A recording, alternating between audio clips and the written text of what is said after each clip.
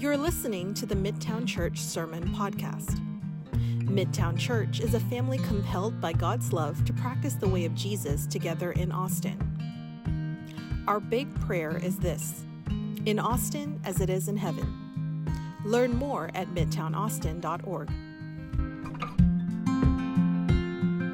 Well, good morning, everybody, and welcome to Midtown Church. Please find your seat real quick, and we will get started with this morning's teaching. I do want to say, I'll introduce myself first. How about that? Some of you may not know me. My name is Matt Tollender. I'm the spiritual formation pastor here on staff at Midtown Church. It's really an honor to serve this family in that role. And I want to say happy Father's Day to all the fathers out there.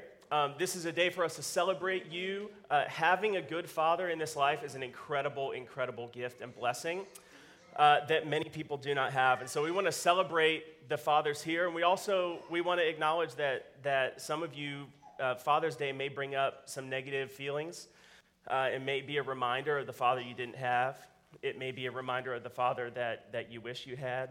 I want to encourage you that if today is a painful day for you related to your father and your relationship with your father, or your lack of relationship with your father, I want to remind you that God, your heavenly Father, knows you and sees you and knows what you feel. And in fact, this story that we've been studying together on Sunday mornings in the book of Ruth is in fact the story of how God is working in the lives of people whose lives were very negatively impacted by a decision that their father made.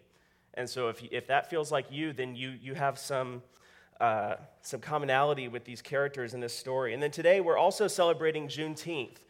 And Juneteenth is a holiday that marks a very important day in Texas history. The Emancipation Proclamation was issued in January 1st, 1963. But the news that all of those who were held as slaves in the South were effectively free did not reach Texas until a full 2.5 years later on June 19th, 1865. And that serves to remind us of a couple things. You know, the Emancipation Proclamation was not a total solution to the problem of racism in this country or the problem of racial violence, but it was a giant leap forward. And it reminds us of a couple different things. One is that a proclamation without action is just a wish. The Emancipation Proclamation had to be brought to bear on the state of Texas through action. And it also reminds us that we have further yet to go when it comes to the task of establishing racial righteousness in our community.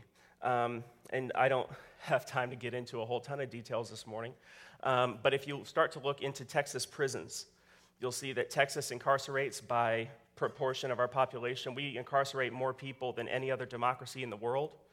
And of those incarcerated people, an overwhelming, overrepresented majority are black Texans. And only 30% of Texas prisons have air conditioning.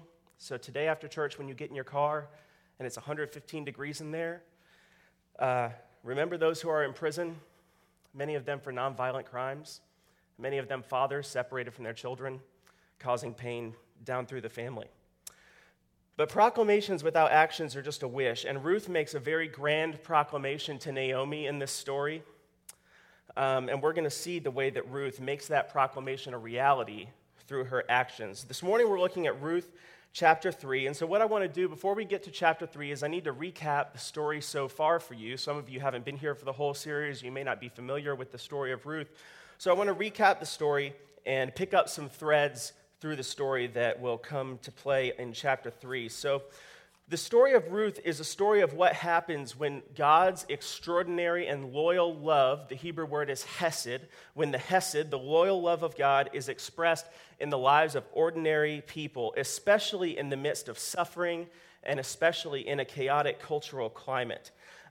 In the seasons of life that are the most confusing or the most painful or the most dangerous, God is not unaware, God is not uninvolved. And just because we sometimes lack the ability in the moment to recognize the activity of God, it doesn't mean that God is not working in the midst of even horrifying circumstances to accomplish his good purpose in the world. Sometimes God is in fact working very powerfully in and through the people that we have a tendency to look down on, if not just ignore entirely. And that's what the book of Ruth is about. The book of Ruth was written probably around the year 500 BC, but the story itself takes place during the time of the Judges. Now, the time of the Judges was a 100-year period, about 1,000 years before the birth of Christ. And in the book of Judges, we see the same phrase repeated to give us an idea of what it was like to live during that time. And it says this: "In those days there was no king in Israel, and each one did what was right in their own eyes." So in the absence of strong spiritual leadership, everyone is left to make up what's right and wrong for myself. It's not very different from the climate that we live in today. And what you see is these cycles in the nation, cycles of sin, and then judgment from God, and then repentance and restoration, but then complacency, and then a relapse into sin, and so on and so forth. And so to live in the nation at this time, the time of the Judges, it's very spiritually chaotic, it's culturally turbulent. And in that environment, the story of Ruth zooms in on one family, the family of a man named Elimelech. Now, Elimelech is a word that means "my God is king." And Elimelech's family lives in Bethlehem, which means house of bread. He has a wife, Naomi. Her name means pleasant. And he has two sons, Mahlon and Chilion. And Elimelech and his family have a problem. And the problem is that the house of bread is empty. There is a famine in Bethlehem. And we can assume, because this is taking place during the time of the Judges, that this famine is actually God's way of trying to move the nation toward repentance. This famine is itself an act of judgment, of discipline. And Elimelech, facing this problem of a famine in his homeland, decides, "I'm going to take my family to Moab." Now, I didn't hear anybody gasp just now, but the original readers of this story would have gasped. Because for biblical Israel, Moab is held up as this extreme example, this extreme negative example of a foreign people.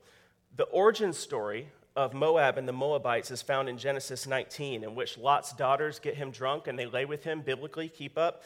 And while he was passed out, they lay with him in hopes that they will get pregnant with sons and continue their family line. Sons, very important in this culture, and we're going to see that in the book of Ruth as well. Now, their plan works, and one of the sons born from that incest is named Moab, which is a play on the word for father. Happy Father's Day. And other examples, when the Israelites were traveling from Egypt to the land of promise, they sought permission from the king of Moab to pass through Moab on the king's highway, and the king responded by attacking them. The Moabites worshipped a god named Chemosh, which involved ritualistic sex, and the Moabite king participated in child sacrifice. In fact, the Jewish law forbids all intercourse with the Moabites, social, religious, sexual. They weren't supposed to have anything to do with the Moabites. And just a few generations after the story of Ruth, King Solomon will take Moabite wives, adopt their religious practices, and that's ultimately what costs him his rule. And it causes the kingdom of Israel to be split in two, which eventually leads to the downfall of both kingdoms. So in the cultural memory of the people who are reading this story, Moab does not have positive associations. It's very hard to construe Elimelech's decision to go to Moab as a positive move.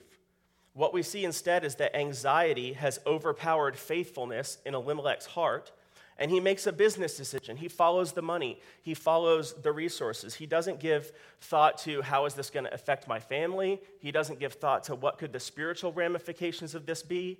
He makes the business decision, follows the money, takes his family to Moab, and then Elimelech dies. Now his wife Naomi and their sons stay in Moab, and the sons find Moabite women to marry, named Orpah and Ruth. But both women appear to be barren, and both sons die in Moab without leaving sons of their own. And this leaves Naomi alone in a pagan land with no one to protect her, no one to provide for her, two daughters-in-law for whom she must now provide, all in the midst of experiencing this trauma, this loss, this brokenness, this disappointment. But there is good news at this point. Naomi learns that the house of bread is filling up again. The harvest has returned in Bethlehem. God has relented. He's shown favor on his people again. And so she decides to return to Bethlehem, but she doesn't have much hope that she'll be able to provide for her new daughters-in-law if they return to her with her.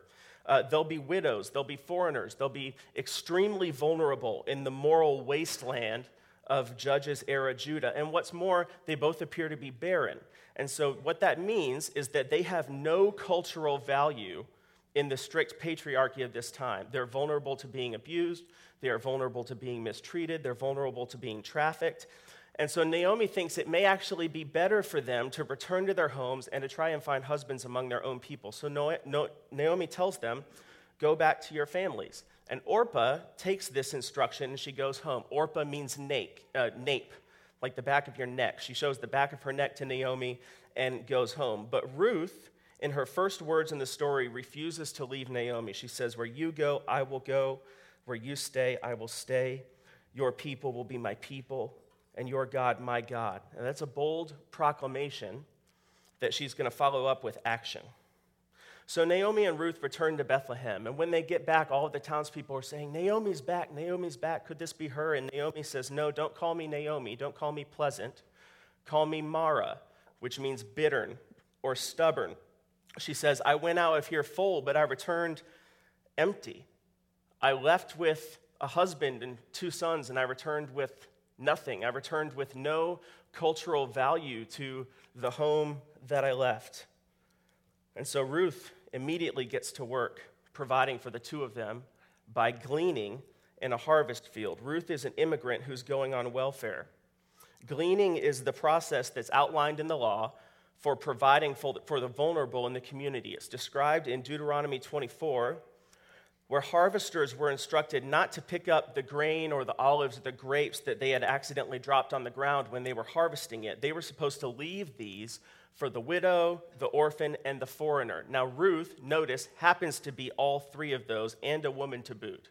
She is extremely vulnerable. She is exactly the kind of person that this law was designed to protect. And this decision of Ruth's to provide for Naomi by gleaning in the harvest field contrasts with the decision that Elimelech made to move the family to Moab. Elimelech's decision to move the family to Moab was about trying to provide for his family, but by sidestepping the way that God had outlined to do it. But Ruth does it in the way that the law describes. And Ruth happens to be gleaning in the field of a man named Boaz, who is a relative of Elimelech and Naomi. Boaz is described in the text as Gibor Hail, a man of worth, a man of honor, or a man of valor. It's the same designation in Hebrew that's given to the Proverbs 31 woman, except in this case, it's in the masculine form. And the thing you have to understand about Boaz, because so often we try and make the book of Ruth about like dating and romance, and like romance is in there, but it's not really the foreground thing. The thing you need to know about Boaz is that Boaz is not like a slightly older eligible bachelor, okay? Boaz is an aging man. He's maybe twice her age. The Hebrew tradition puts Boaz at 80 and Ruth at 40. He could be twice her age, and if he had put off marriage and childbearing, and if he had deprioritized the continuation of his family line, he would not be considered Gibor Hail. He would not be considered a worthy man, an honorable man in this culture. In this culture, in order to be considered a noble man, he would have to have sons. So maybe he has been widowed.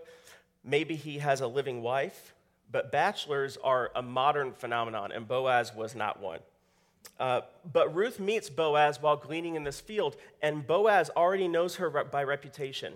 He knows about the vow that she made to Naomi, and he understands that Ruth is gleaning in his field to provide for her. He says to Ruth, I've been told all about what you've done for your mother-in-law since the death of your husband, how you left your father and mother and your homeland and came to live with a people you did not know before.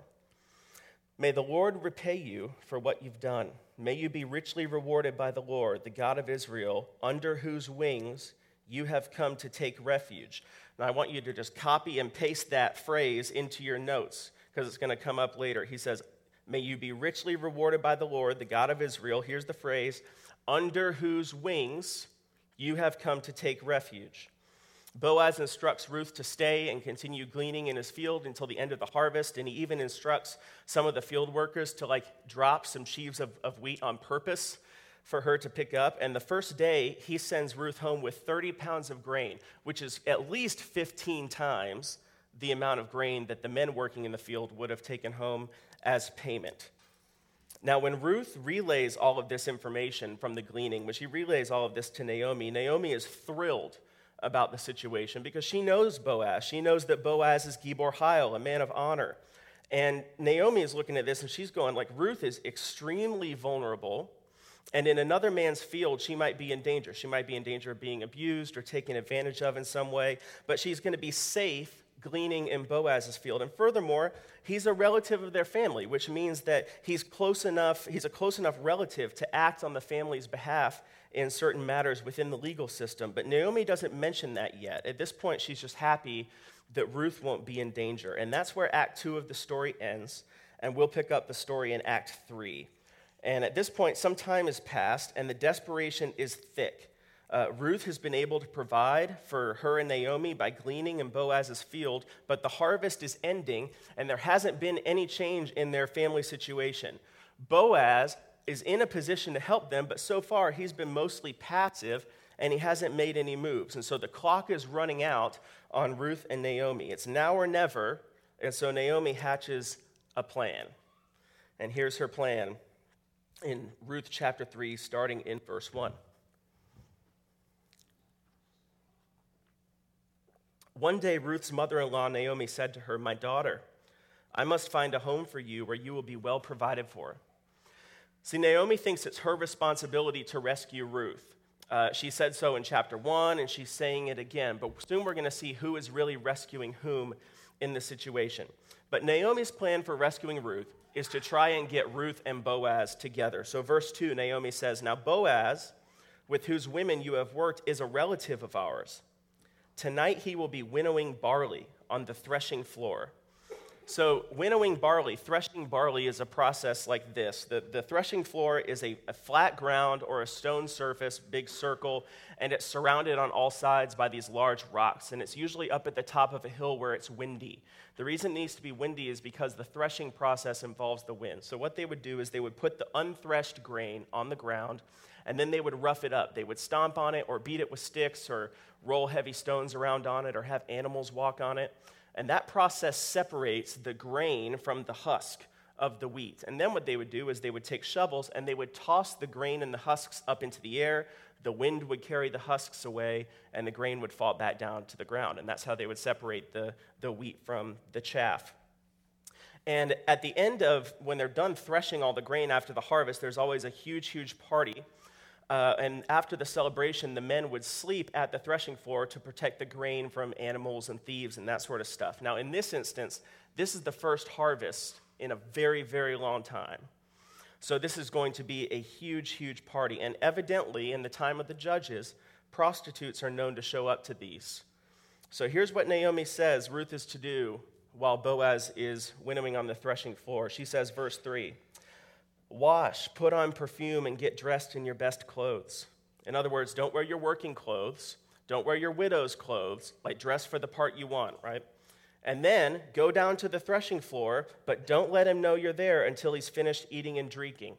See, Naomi is very concerned about the timing of this conversation that Ruth is about to have with Boaz. She doesn't want Ruth to run into the middle of the thing and try and pull Boaz into a conversation when his attention is divided. If he's trying to celebrate and stuff with his friends, Naomi doesn't want Ruth running in and pulling on his elbow and "Boaz, hey, can we talk right now? We need to define this relationship. Can we have a minute, please?" She doesn't want Ruth doing that. She wants Ruth to wait until Boaz is not preoccupied, which I think is very good advice. I mean, how often have you been in a situation where someone is trying to communicate something very important to you or really needs your attention, and all you can think about is how you've had to go to the bathroom for 20 minutes?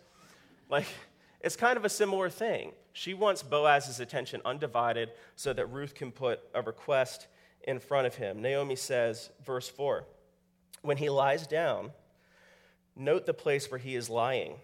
Then go and uncover his feet and lie down," because it's windy up there on the threshing floor. That's why his feet need to be uncovered. "He will tell you what to do." The idea is that once she uncovers his feet, it's windy up there, so he'll get a little cold. He'll probably wake up and notice that she's there. So Ruth says, "I'll do whatever you say." Now, this is a risky proposal. It's risky for a few different reasons. One of those reasons is that Ruth could just be rejected outright by Boaz. From a worldly perspective, Boaz has all the power in this interaction. Okay, Boaz is rich. Ruth is poor. Boaz is native. She's a foreigner. Boaz is Jewish. She is a Gentile. Boaz is a man. She is a woman. Boaz could accuse her of immorality. And Ruth has no other way to get to she has no other way to get Boaz alone. She has no other way to have this private conversation. And so this is the opportunity for Ruth to put a request before Boaz where if he reacts extremely negatively, at least it will be in private, and Ruth won't have to be publicly shamed. And so this is very much like a Hail Mary desperation play because Naomi and Ruth are running out of time. Their family line is going to go out. So verse 6, Ruth went down to the threshing floor. She did everything her mother-in-law told her to do. When Boaz had finished eating and drinking and was in good spirits, he went over to lie down at the far end of the grain pile. Ruth approached quietly, uncovering his feet, and she lay down. Now, some interpret Ruth's actions here as being designed to seduce Boaz, right? Naomi's plan, it seems a little questionable. You know, wear your fancy clothes, put on perfume, wait till he's drunk, and then in the middle of the night, take his clothes off while he's asleep, and then lie down next to him, and then when he wakes up, just do whatever he tells you to do. I mean, none of you would give that advice to your daughter. Is Naomi telling Ruth to seduce Boaz? Is that what's going on? I think no, and I have a few reasons. The first reason is that Boaz is Gibor Hail. He's known as being this morally upright man. And so if Ruth throws her body at this man and he rejects her, it would have much more severe consequences than if Ruth was rejected without having made a sexual advance. The second reason I don't think that's what's going on here is that the author is not trying to tell us the story of two young single God followers who are late in life and single and need to hook up and have this passionate romantic love. That's not the story we're being told here. The story we're being told here is the story of how a Moabite helped restore an Israelite's confidence in God by embodying God's hesed, his loyal love, in the midst of sin and wickedness during the time of the judges. That's the point of Ruth, is that she's a Moabite. Over and over, the narrator says, Ruth the Moabite, Ruth the Moabite, Ruth the Moabite.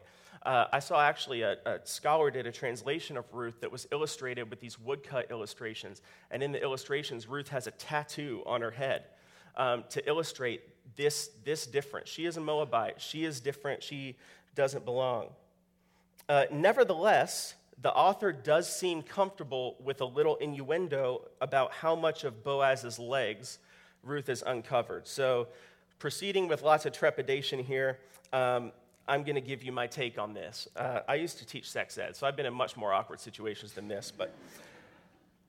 So there's been some interpretive discussion about the word in verse 4, which is translated feet, because in other places in the Hebrew Bible, it seems to function as a euphemism for genitals. But in this passage, the Hebrew construction actually suggests the lower part of the legs, maybe up to the thighs, but not to the degree that his genitals would be exposed. But here's something to note. The most important thing about a faithful Jewish man's genitals is not that he can use them for sex. That's how Americans think about their genitals. The most important thing about a faithful Israelite's genitals is that he has been circumcised and he bears in his body the sign of the covenant between God and God's people. So perhaps there is actually a little non-sexual nudity happening. Maybe Boaz's circumcision is showing. And maybe that, in fact, will help Ruth make her point, because Ruth is about to go off book. Okay, up till now, she's followed Naomi's instructions to a T, but she's about to take some matters into her own hands, and we're going to find out it's not Naomi who's rescuing Ruth. It's not Boaz, really, who's rescuing Ruth. It's Ruth who is going to rescue Elimelech's whole family line. So here's what happens. Verse 8, Boaz wakes up. In the middle of the night, something startled the man. He turned, and there was a woman lying at his feet.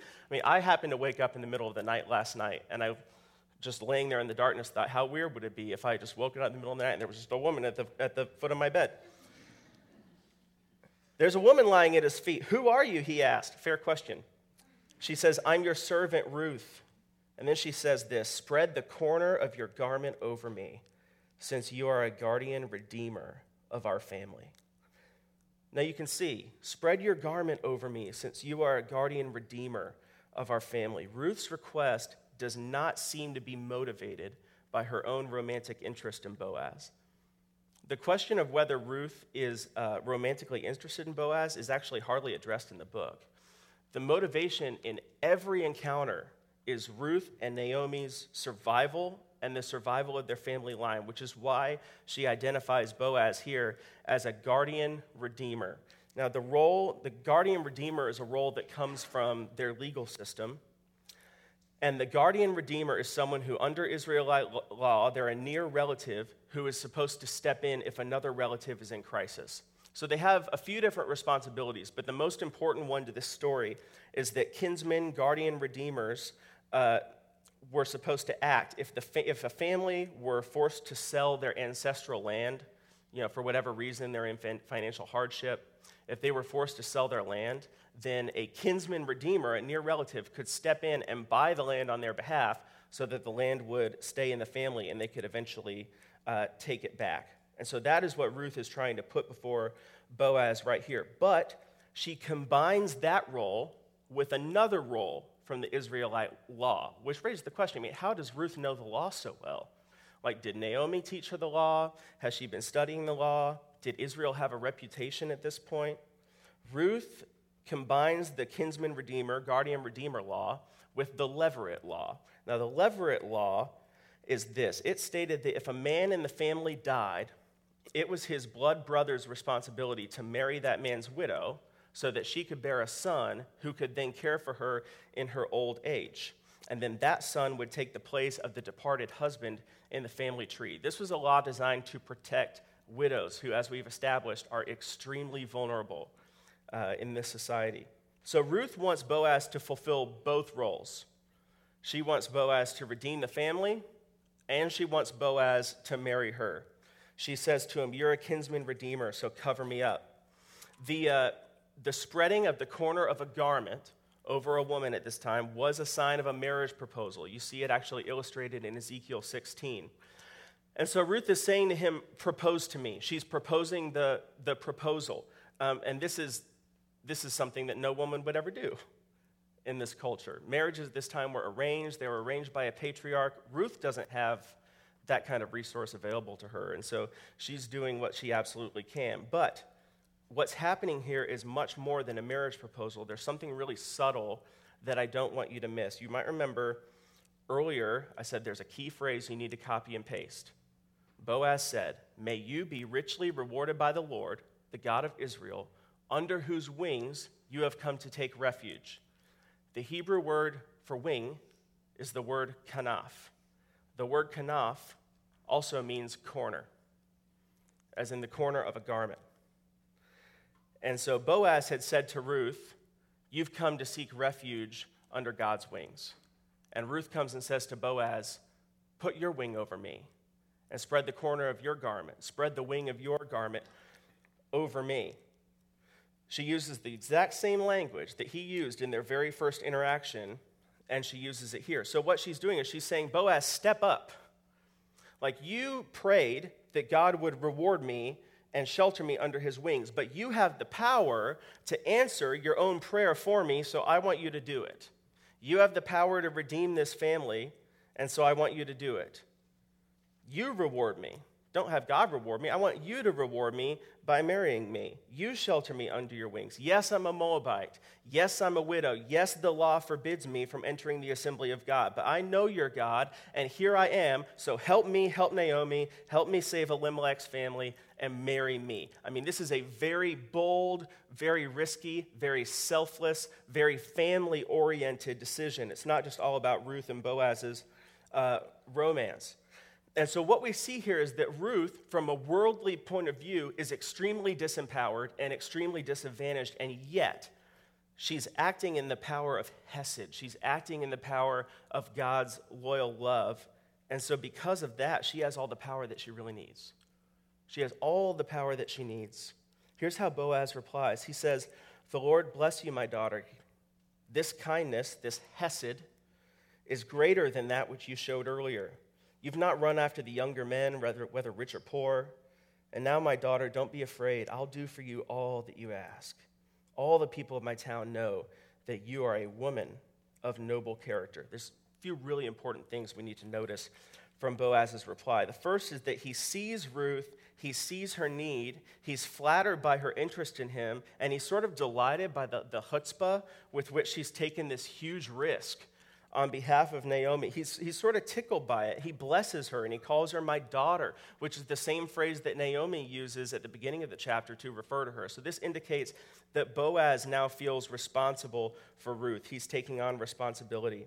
And he talks about this kindness, this hesed, this act of loyal love, this act of family devotion is greater than the former act of devotion. Now, the former act of devotion was that Ruth had given up her homeland and forsaken her past in order to go with Naomi and be assimilated into a new culture and have a new family and a new God and an entirely new life. That's all very impressive, but Boaz says, no, this act is actually greater than that act. She could have pursued younger men. If what she was really looking for was a hot husband, Boaz is not the direction to go. But she hasn't. She's come to Boaz, not because he's the man of her dreams, but because he has the power to act to benefit the entire family, especially Naomi. Ruth is doing this selflessly. She's doing it for Naomi. She's doing it for Elimelech, not for herself. And Boaz recognizes that. And that is why Boaz calls her a woman of noble character, Eshet Hayil. It's the feminine construction of the way Boaz is described. He's Gibor Hayil, a worthy man. She is Eshet Hayil, a worthy woman. It's the same phrase from Proverbs 31. And so in this extremely wild twist, a Moabite fulfills the vision of the ideal woman in the Israelite culture. And so Boaz is able, he's willing, but he wants to make sure things are done the right way. And there's someone else who's a closer relative and who happens to have the right of first refusal when it comes to the Levirate role and the Redeemer role. So he says, verse 12, although it is true that I am a guardian redeemer of our family, there's another who's more closely related than I. Stay here for the night, and in the morning, if he wants to do his duty as your guardian redeemer, good, let him redeem you. But if he's not willing, as surely as the Lord lives, I will do it. Boaz swears his commitment. He has accepted Ruth's proposal, and his immediate action toward her is protective. He says, lie here until morning. It's the middle of the night. It's not a safe time for Ruth to be traveling home. So she lay at his feet till morning, but got up before anyone could be recognized, and he said, no one must know that a woman came to the threshing floor. He's protecting her reputation because of the other women who would have showed up to the threshing floor. He doesn't want Ruth to be confused for a prostitute. He doesn't want the other men assuming that something inappropriate happened or that Ruth used sex to manipulate Boaz into this deal. Verse 15, he also said, bring me the shawl you're wearing and hold it out. When she did so, he poured into it 6 measures of barley. 6 measures of barley is 15 gallons. 15 gallons of dry grain weighs about 75 pounds. So Ruth is ready to carry this 75 pounds all the way back down the hill to Naomi. Clearly a very athletic, very strong woman. He places I don't know if I could carry 75 pounds as long as Ruth is about to have to carry it. He puts 75 pounds of grain, just such an exorbitant amount of grain. It's so over the top. But he places the bundle on her, and then he went back to town. So apparently Boaz wants to get this straightened out with the other relative right away. He recognizes the desperation, the urgency of the situation. He says, we've got to go figure this out. So Ruth goes back to report to Naomi. Verse 16, when Ruth came to her mother-in-law, Naomi asked, how did it go, my daughter? She told her everything Boaz had done for her and added, he gave me these 6 measures of barley, saying, don't go back to your mother-in-law empty-handed. So you see, Boaz's love extends. It's not just about romance with Ruth. Boaz has love for the family, and he's serving Naomi too. So Naomi says, wait, my daughter, until you find out what happens. For the man will not rest until the matter is settled today. As our communion team prepares to service, and as the band comes up, I want to point out that through Ruth's actions, both Naomi and Boaz are learning something really important about God's hesed, about his loyal love. Naomi learns from Ruth that even when we've been emptied by suffering, God's hesed can refill us to overflowing. That's what Naomi learns from Ruth. Naomi functions in the Jewish imagination as sort of a female Job, She has the same sort of arc. She starts with everything. She in the middle, she has nothing, and then she's going to be restored. But by the end of Act 1 of this story, Naomi is one of the most pitiable characters in all of the Jewish literature. And when she says, I went out from here full, and the Lord brought me back empty, she's not exaggerating from a worldly point of view. I mean, she is empty. She is broken. She has no social capital. She has no earthly hope for her future. And believing that God is the Almighty, she calls him El Shaddai, God Almighty. Believing that God is all-powerful, she concludes, God did this to me. God has afflicted me. In the Hebrew, she says, God attacked me. She feels like God has punched her in the gut. And so she's given up on God. And some of you are in Naomi's place. Some of you feel what Naomi feels. You feel empty. You feel broken. You feel like God has abandoned you, or you feel like God has turned on you, or you feel like God is punishing you. And this story is meant to teach you that God has not abandoned you, that God has not turned on you, and that God is not punishing you. Here's what we see in this story with Naomi. Even though there are no visions, there are no voices, there are no visible miracles from God in this whole story, Ruth's words and actions speak to Naomi, and they speak to us on God's behalf. So in chapter 1, Ruth says, I'm not going to leave you. That's God speaking to Naomi through Ruth. Chapter 2, her actions are saying, I will take the responsibility to provide for your needs. That's God speaking to Naomi and to us. And in chapter 3, Ruth says, I will put my body, my dignity, my reputation, myself on the line to redeem your life. And when we take communion, we'll celebrate that God did just that for us in Jesus Christ. Naomi's great-great-grandson is King David. And I wonder, this occurred to me yesterday, and it's been hard for me to sort of get it out of my mind. I wonder whether David had Naomi in mind when he wrote these words. Though I walk through the valley of the shadow of death. How else would you describe Naomi's journey home from Moab to Bethlehem? Through the Jordan Rift Valley with 3 graves in Moab where her husband and her sons are laying. I mean, talk about a walk through the valley of the shadow of death. Though I walk through the valley of the shadow of death, I will fear no harm. For you are with me. Your rod and your staff comfort me. You prepare a feast before me in the presence of my enemies, and you anoint my head with oil. My cup overflows. Surely goodness and hesed will pursue me all the days of my life. God's loyal love for Naomi, which is embodied by Ruth, changes the trajectory of an entire family. Likewise, Boaz learns a lesson. Boaz learns from Ruth that God's hesed calls us from the letter of the law. It calls us to the spirit of the law. From the letter of the law to the spirit of the law. The letter of the law says, let them glean in the field. The spirit of the law says, feed them. The letter of the law says responsibility for our family members falls on the shoulders of a blood brother or the nearest relative. But the spirit of the law says God calls all of his people to care and to sacrifice for one another. Jesus would later condemn the Pharisees because they neglected the weightier matters of the law. That is, they were so focused on being faithful to the letter of the law that they failed to be faithful to the spirit of the law. So through this interaction with Ruth, Boaz is learning this incredible lesson. And here's the lesson. The lesson is that there are so many ways to obey God, and therefore, there are so many ways to love God. There are so many ways to love God. If someone has a need and you can meet it, don't just wish them well.